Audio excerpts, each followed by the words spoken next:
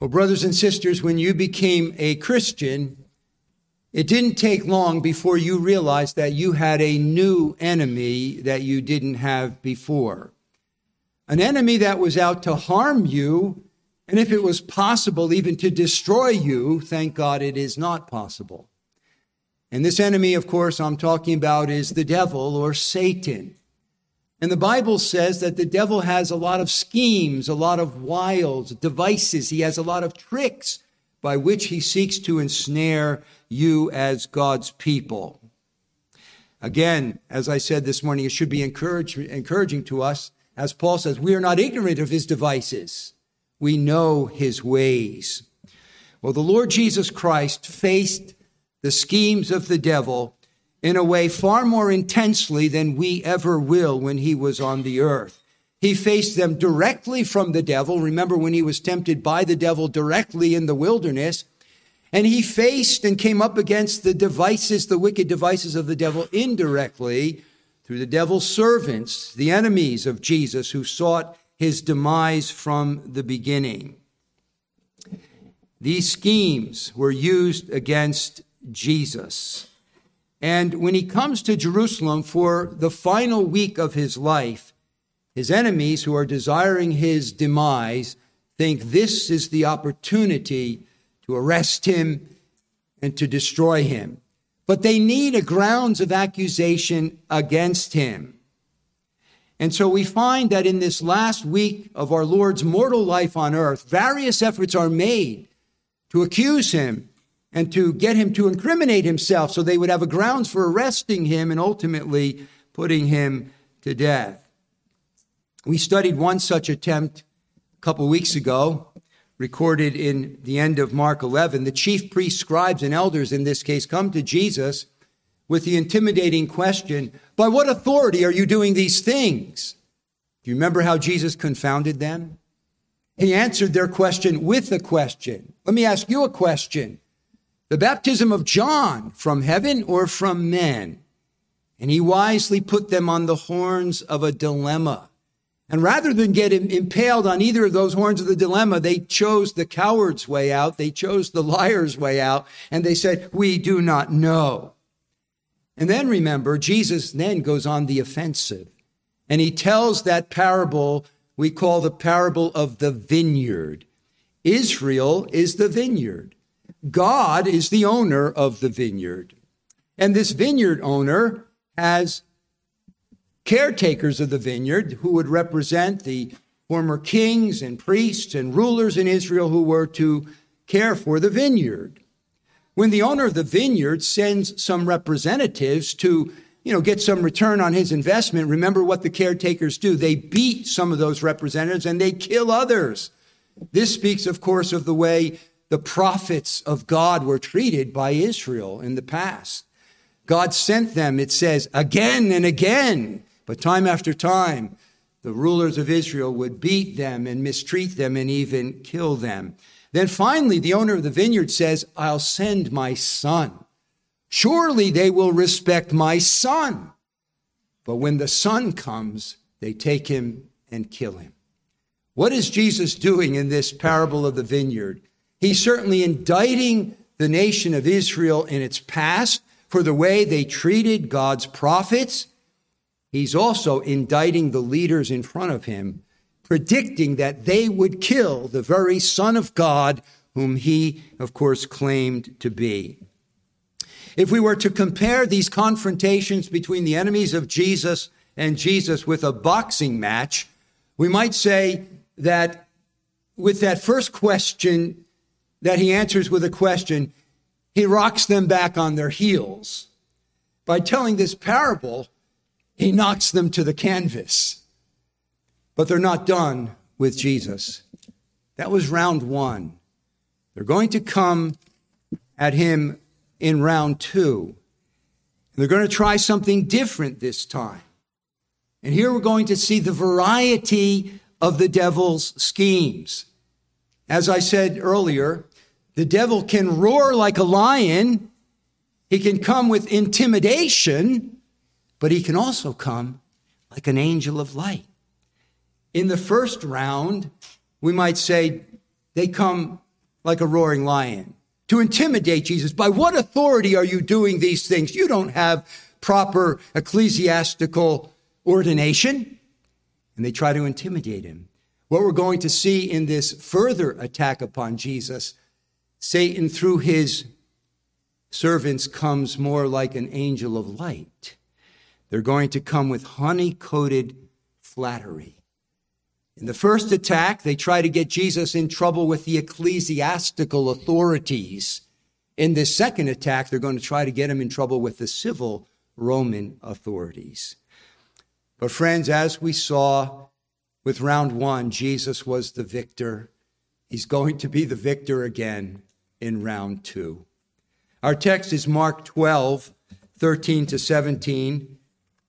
Follow or listen as I read that text. Mark chapter 12, verses 13 to 17. Then they sent some of the Pharisees and Herodians to him in order to trap him in a statement. They came and said to him, "Teacher, we know that you are truthful and defer to no one, for you are not partial to any, but teach the way of God in truth. Is it lawful to pay a poll tax to Caesar or not? Shall we pay or shall we not pay?" But he, knowing their hypocrisy, said to them, "Why are you testing me? Bring me a denarius to look at." They brought one, and he said to them, "Whose likeness and transcription is this?" And they said to him, "Caesar's." And Jesus said to them, "Render to Caesar the things that are Caesar's, and to God the things that are God's." And they were amazed at him. Actually, in the Greek, greatly amazed at him. From this passage, I want us to see three things, what I'm calling the combined questioners, the controversial question, and then the confounding answer given by Jesus to the question.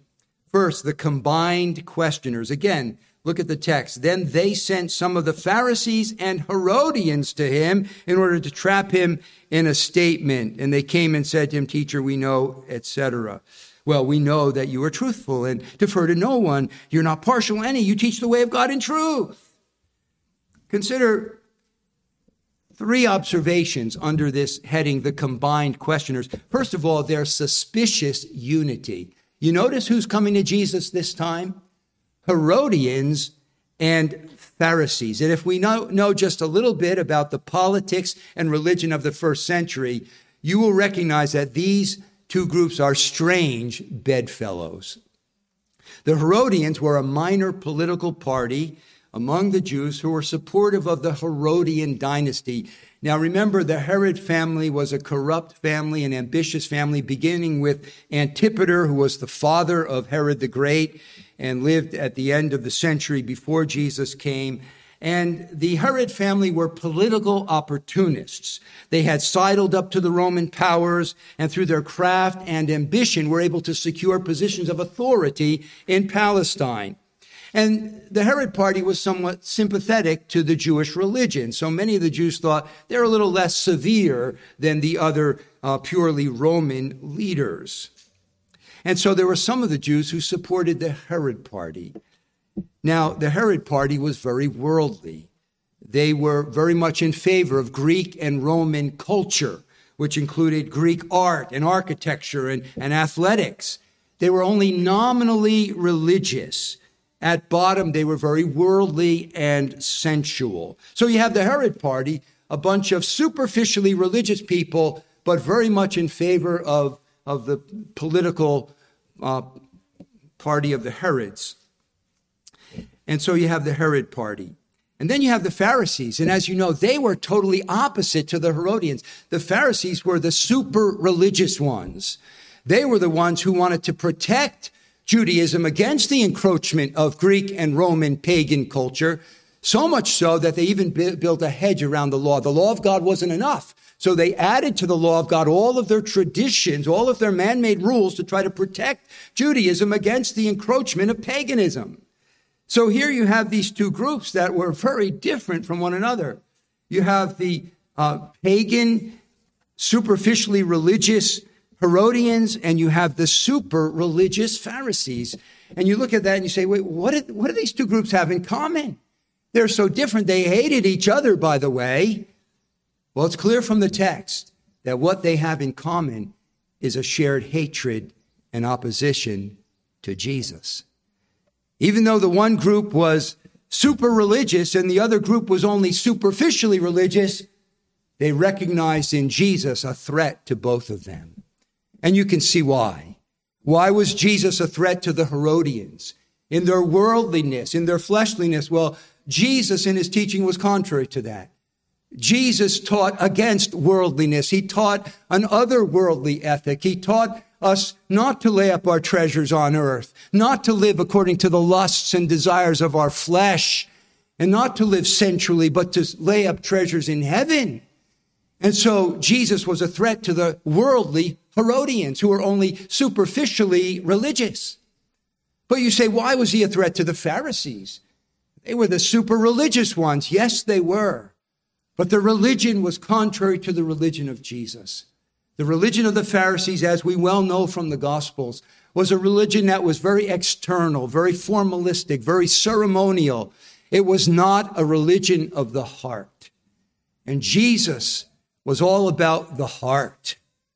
He said the man's root problem is his heart. Out of the heart of man proceeds the evil thoughts, the murders, the adulteries. It's the heart of man. It's the core of his being that is his problem, not merely his outward behavior. And Jesus taught that we needed to be connected to God at a heart level. In fact, he taught that we really need a new heart. If your life is going to bear good fruit, it needs to become a good tree. And so Jesus' religion of the heart was contrary to the superficial, externalistic, formalistic, ceremonial religion of the Pharisees. And so he was a threat not only to the worldly Herodians, Jesus was a threat to the superficially religious Pharisees as well. And so we have in the words of one commentator, you have both the sanctimonious and the sacrilegious coming together in a suspicious unity against Jesus. But then note their malicious flattery. Again, look at the text, verse 14. They came and said to him, "Teacher, we know that you are truthful. You defer to no one, for you're not partial to any, but teach the way of God in truth." The words are honey-coated words of the flatterer. Again, as one commentator says, earlier they came with accusation. Now they're coming at Jesus with adulation. You hear how their words drip with admiration and seeming adoration. It's almost like they want to become his followers, the way they're flattering him. But friends, we ought to think of the words of Psalm 55:21, which says, "His speech was smoother than butter, but his heart was war." That's possible, isn't it? That's describing the flatterer. Speech smooth as butter, but hiding a heart at enmity. And their flattery was malicious. How do we know? Well, it says they came, quote, in order to trap him in a statement. And the word here, trap, is the word used for catching an animal or catching fish. They're coming to ensnare Jesus with their words. And we can see how their flattery was intended to ensnare Jesus. Oh, you're one who speaks truth. You don't defer to anybody. They wanted to get Jesus in trouble with the civil authorities, with the Romans. And perhaps they were buttering him up. Like, you don't care what anybody thinks, Jesus. You're going to say the truth. Perhaps they were trying to tempt him to say something blunt that would get him in trouble with the civil Roman authorities. You defer to no one. You're not partial. And so we see that they were trying to trap him. So they come with malicious flattery. And brothers and sisters, flattery is always malicious. The proverb, and I looked it up this morning, it's 29:5, says, "He who flatters his neighbor spreads a net for his feet." Do you know the difference between malicious flattery and sincere praise? Let me point out a few things. Sincere praise speaks the truth. And they were speaking the truth here, but flattery doesn't always speak the truth. It often uses exaggeration. Sincere praise speaks out of true admiration for someone or something about them, whereas flattery often does not. But here's the heart of it. Sincere praise is given for the good of the other person. When you praise someone, you're calling attention to something that God is doing in their life, to encourage them in the Lord, to encourage them that God's at work in you. God is using you. You're doing it for their good, to build them up in the Lord. Flattery, I submit to you, always has a self-centered motive. If I flatter you, it's because ultimately I want something from you. I want to gain some advantage, some favor, maybe some praise in return. Praise is other-oriented and truly loving. Flattery is always self-centered and wants to benefit. Sincere praise strengthens in the Lord. Flattery tempts to pride and egotism. And so it was here. Their so-called praise was malicious flattery. They're looking to trap Jesus in his words so that they can find a grounds for arresting him and accusing him, and they're using flattering words. The third subpoint under this first point, I'm calling their atrocious hypocrisy. Now, we know they're hypocrites because in verse 15, the text says, but knowing their hypocrisy. And you know what a hypocrite is, right? The very hypokrites, the Greek word, it means a play actor. What is an actor? We watch movies and we see actors and actresses, and they're given a role to play. They're given a person to represent. And so they try to get into character by thinking the way that person thinks and using that person's mannerisms and speaking and feeling the way that person feels. But it's not them, right? They're playing a role. They're acting. That's what a religious hypocrite is. And all hypocrisy is wicked. Jesus hated the hypocrisy of the Pharisees. But I'm calling this particular display of hypocrisy atrocious hypocrisy. It's especially bad, and let me tell you why. Notice the things that they are saying about Jesus, which they understood were characteristic of him. You are truthful. They knew that Jesus was a truth-loving and truth-speaking man, even like God, who cannot lie. You defer to no one. They knew that Jesus didn't tailor his message to suit his audience. He spoke the same thing to everybody. He wasn't trying to play up to people to gain some personal advantage. You're not partial to any, great or small, educated, uneducated, no partiality with Jesus. And they said, you teach the way of God in truth. Whatever God says is what you teach, Jesus. Now, when you hear that as a believer, your Lord described that way, you say, yes, that's what I love about Jesus. That's why I love Jesus, because he's a man of truth. He's the God-man who is the truth. He's not like so many of the slippery, slimy politicians that we have who tell people what they want to hear.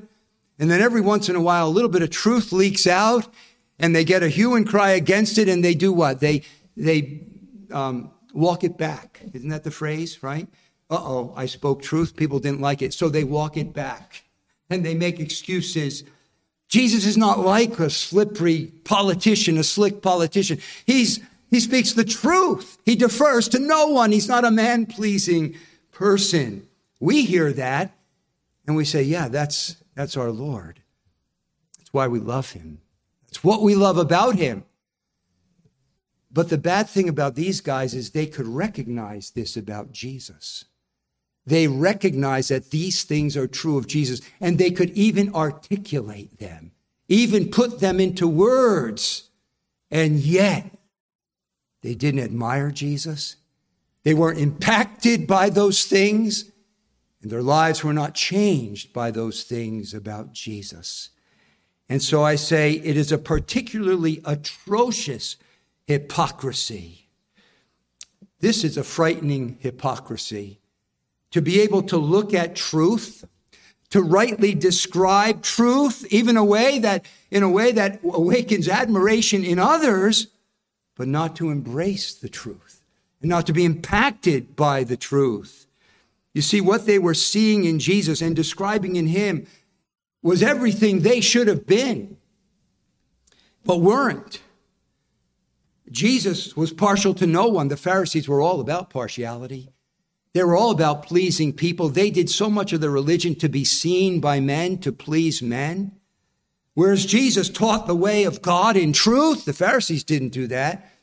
They added all of their traditions, all their man-made rules that choked out the truth of God. So these men were seeing these things in Jesus, articulating them about Jesus, but they were not impacted by those things.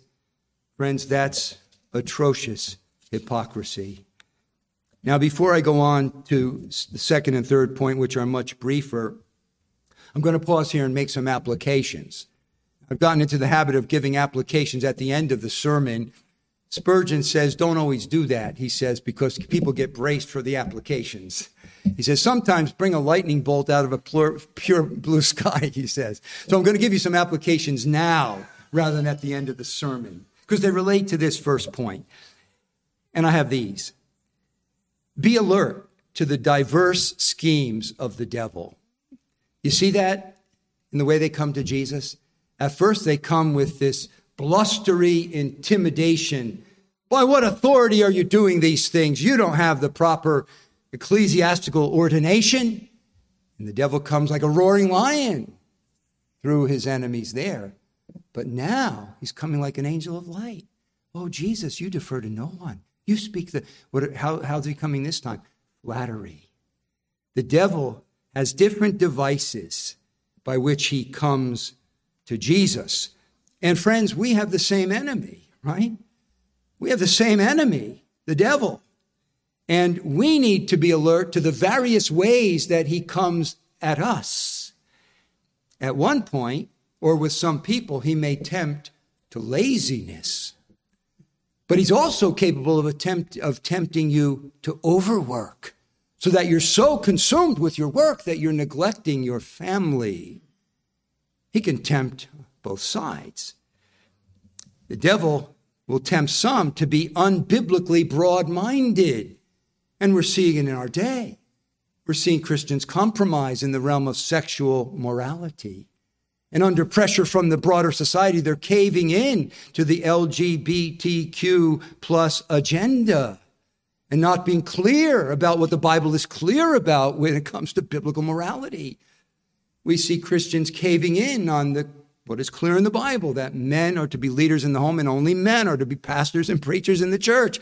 And so the devil tempts some to be unbiblically broad-minded. But then he'll turn around and he'll tempt others to be unscripturally narrow and to go beyond what the Bible teaches and make up rules that we would call legalistic, and dictating things about dress and food and music and other practices that go beyond what the Bible says. You see, the devil can do both. He can tempt you to be unbiblically broad-minded and ignore Scripture and reject Scripture, and he can cause people or tempt them to be unscripturally narrow and legalistic. He can tempt us to fear and anxiety and to overcautiousness and self-protectiveness. But he can also tempt others to be brash and reckless and presumptuous. He can tempt us by affliction to be complaining and bitter and discontented. But he can also tempt us by abundance to be complacent. And so, based on these scenarios, let us be alert to the various devices of the devil, his various schemes. And let's do as Jesus said to Peter in the garden. Let's watch and pray lest you enter into temptation. And I would say this, know the way the devil tempts you. Are you aware of the devil's ways with you? We all have our particular weaknesses. And we know how the devil likes to get at us, right? Whether it's the roaring lion or whether it's the angel of light, be aware of his schemes with you and be armed against them. And then next, expect Satan's kingdom to be united against Christ. Do we see that in the text? How different were the Herodians from the Pharisees, the super religious and the superficially religious. They hated each other, but they were united against Christ. We can expect that in our world, that no matter how much the sons of disobedience, the children of the devil, fight among themselves, and let's face it, Satan's kingdom is a kingdom of chaos and confusion and conflict and strife, they will always unite against the truth of God and against the sons of light. And so you can expect that. You can expect that when push comes to shove, both the irreligious and the nominally religious will team up together against the truth. Because at bottom, they're in the same kingdom. Though different expressions of the same kingdom, they're going to be united against Christ and his people and his truth. And then thirdly, I think drawn honestly from the text, recognize the evil of flattering words and avoid both speaking it and being taken in by it. They come flattering Jesus, speaking these honey-coated words to Jesus, buttering him up. Malicious flattery. Don't be a flatterer, brothers and sisters. As I said, the proverb says, he who flatters his neighbor spreads a net for his feet. You're not doing good to your neighbor when you flatter them. You're really tempting them to pride and egotism.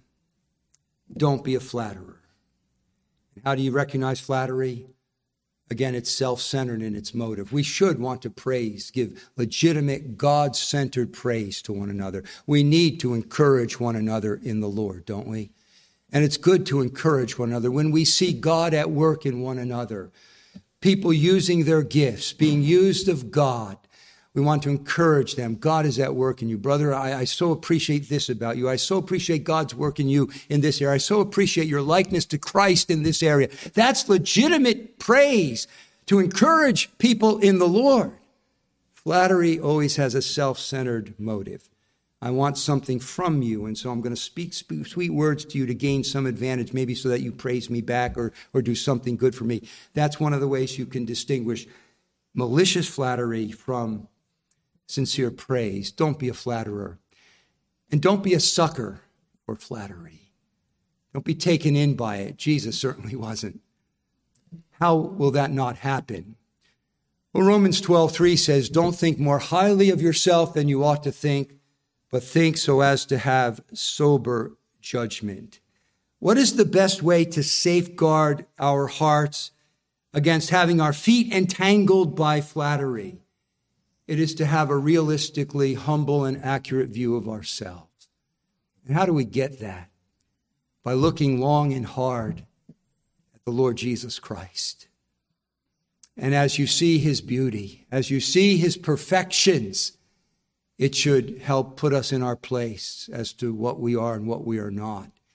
And welcome the reproofs that come through life, whether through humbling circumstances or through other people. Spouses are good for that, aren't they? You think you're a hot shot, and then your wife or your husband says something that reminds you of who you really are. You're not such hot stuff after all. Howard Hendricks was a professor at Dallas Theological Seminary for years. A very gifted orator, a natural gift of humor. And one time he was at a meeting, and somebody after the meeting referred to him as a great man. And so he's riding home in the car with his wife, and he says to his wife, so how many great men do you know? His wife answered, one less than you think. And that was the humbling that he needed.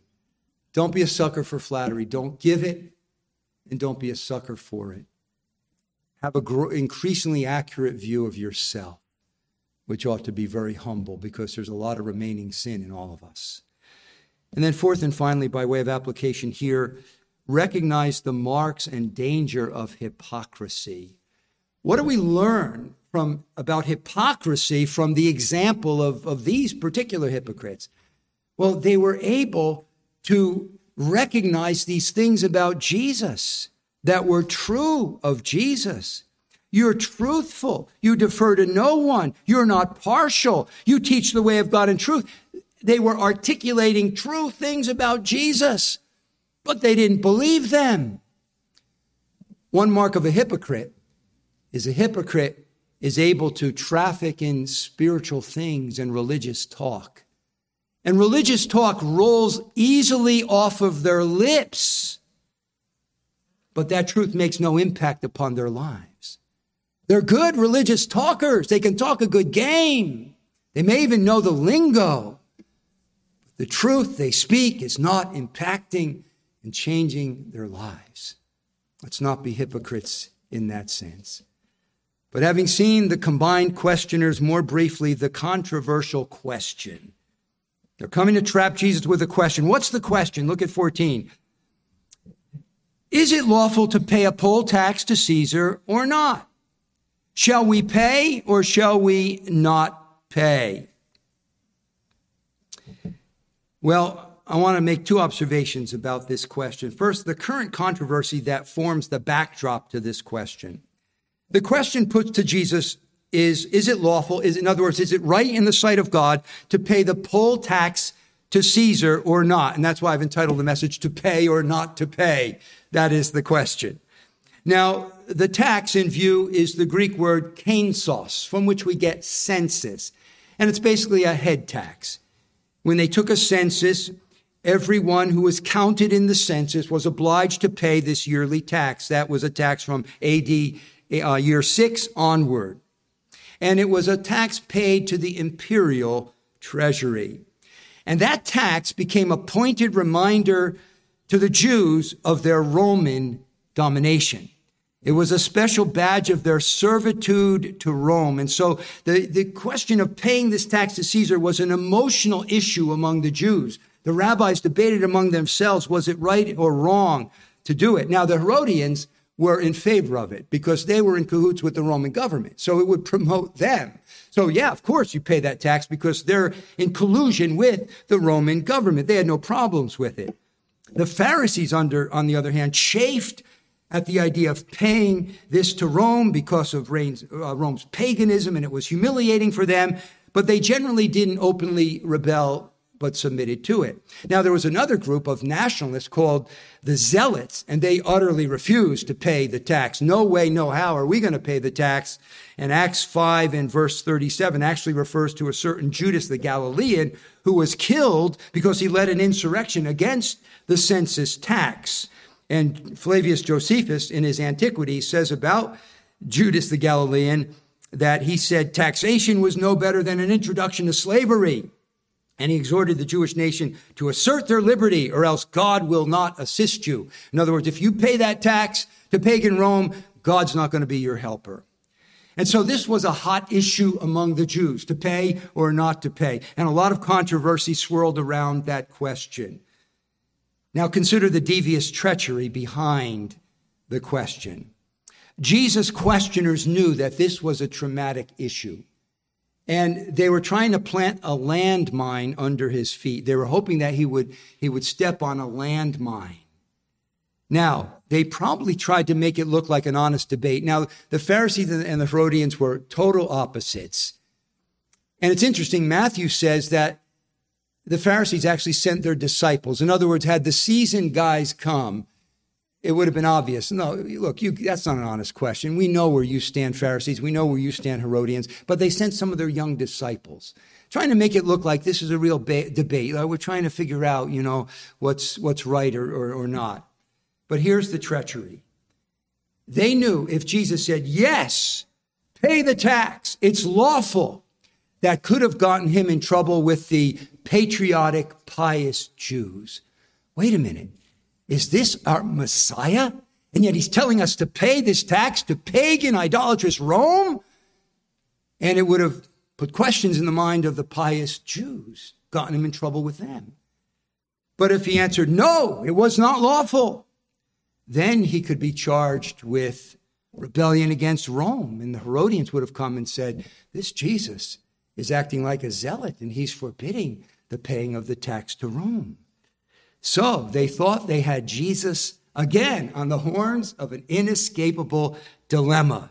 Either he was going to compromise theologically and bow to Rome, or he's going to compromise politically and defy Rome. We've got him now. Well, the confounding answer that Jesus gives. Once again, we're going to marvel at the amazing wisdom of the Son of God as he once again confounds his enemies. Verses 15 to 17. Shall we pay or shall we not pay? But he, knowing their hypocrisy, said to them, why are you testing me? Bring me a denarius to look at. They brought him one. And he said to them, whose likeness and inscription is this? And they said to him, Caesar's. And Jesus said to them, render to Caesar things that are Caesar's, and to God the things that are God's.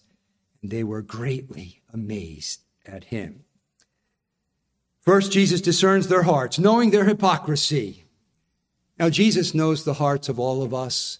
I don't know that it took supernatural discernment, though, for him to discern their hypocrisy. That was rather obvious. He discerns their hearts. Then he exposes their wicked motives. He says, why are you testing me? And that word testing is an interesting word. It's the Greek word peirazo. Sometimes it's translated tempt. It's used of God who tests his people. And why does God test us? He doesn't tempt us. He tests us to prove our faithfulness. But the devil peirazos us. Why? He wants to tempt us to get us to fail and to fall. And Jesus is using it in that sense. Why are you tempting me? Why are you using this question to accuse me and to find fault with me? And then Jesus confounds their plot. Just as in the last encounter, we see the uncanny wisdom of Jesus. He says, bring me a denarius. Notice he didn't produce one, but he asked them to produce one. And maybe they got it from their own pocket. Bring me a denarius. Whose likeness and inscription is this? Now, the denarius was a small silver coin. It was about a day's wage at that time. The Senate in Rome could only produce copper coins. Only the emperor could produce silver coins. So this is something that was from the emperor, and it went directly into the emperor's treasury. On the front of that coin was the head of the ruler. On the back, the Roman ruler was pictured seated on a throne, wearing a diadem, a crown, and clothed as a high priest. The ruler at that time was Tiberius. So the inscription on the front said, Tiberius Caesar Augustus, son of the divine Augustus. On the back it said, Pontiff Maxim, high priest. The emperor of Rome claimed a form of deity. The word likeness, whose likeness is on it, is not a mere resemblance, it's an actual representation. So the reflection of the sun in the water is the icon. A statue is an icon, or we say icon. A child is the icon of his parents. The emperor's image on the coin was derived from his actual face. Whose likeness is on it? They answer, Caesar's.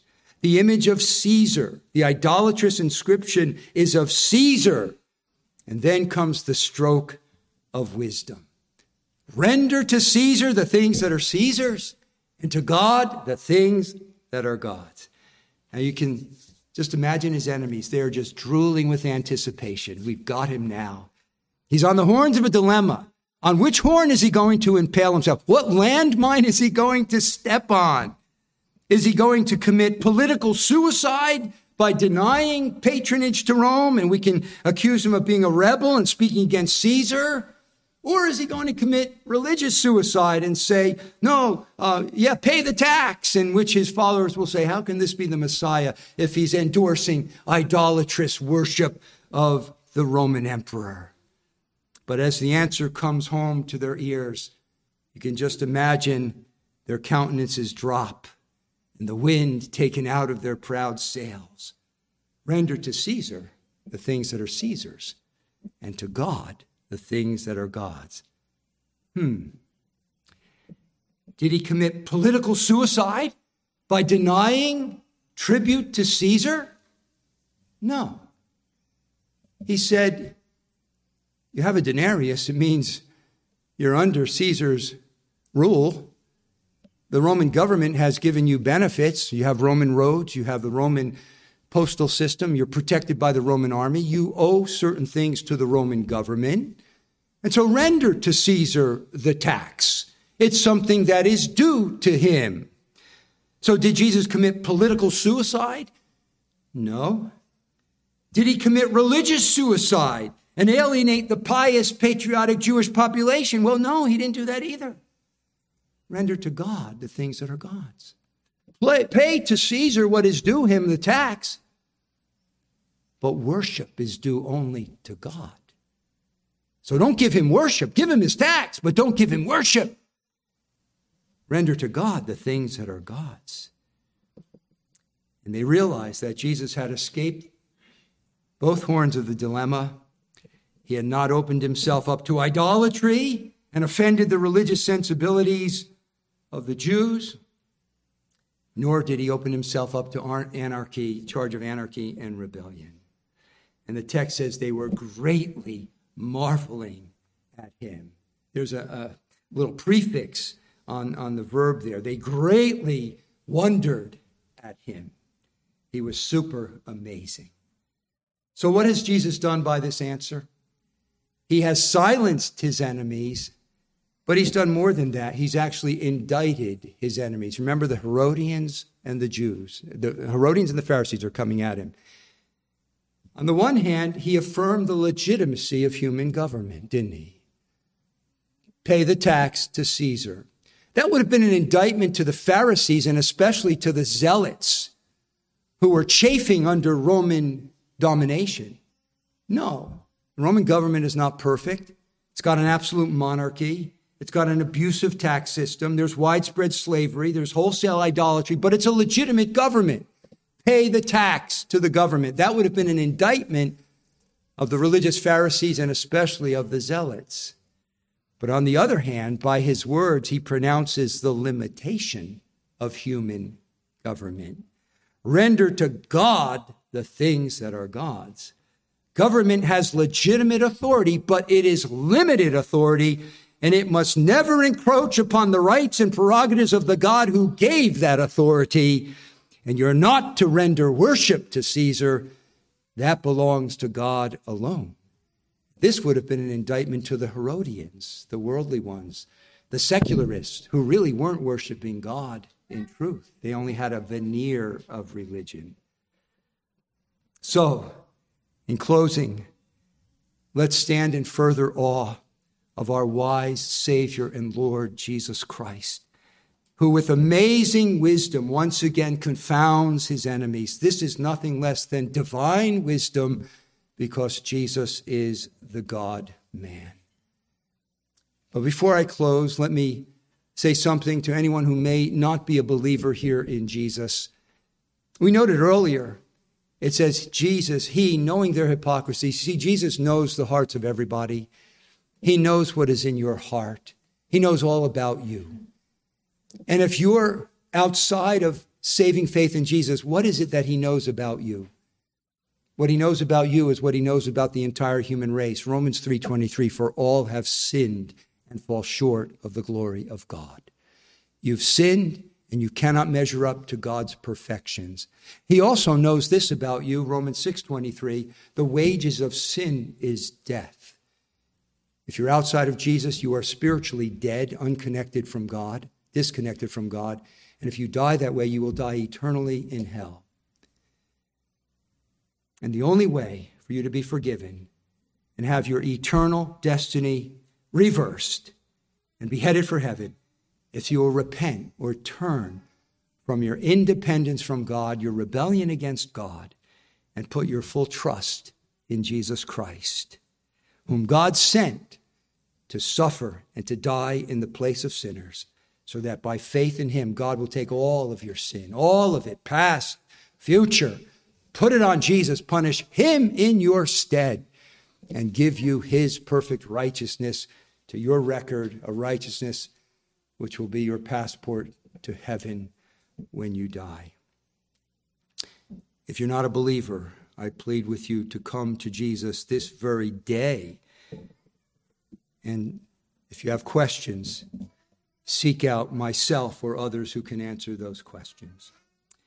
I'm going to stop there, but I've been wanting to bring some messages about our responsibility to government because there's so much government usurpation and encroachment upon our rights these days. And I think this is an excellent springboard from which to do it. So I'm going to take at least one sermon, maybe two, to talk about our responsibility to government in light of Jesus' clear words. Render to Caesar the things that are Caesar's, to God the things that are God. No better text to pursue this subject. And so we're going to take a little excursus from Mark and consider that important subject in our day. Let's pray. Jesus, we stand in awe of you. Every display of divine wisdom. We are told to conduct ourselves with wisdom toward outsiders, making the most of the opportunity, knowing how we ought to answer every person. Oh, you are our perfect model. You always answered rightly and wisely. Help us to be more like you. Thank you for the way you confounded your enemies, but then ultimately submitted to them and allowed them to arrest you and even to kill you, not for wrongs done by you, but by us, that we might have eternal salvation. We give you praise. We give you adoration.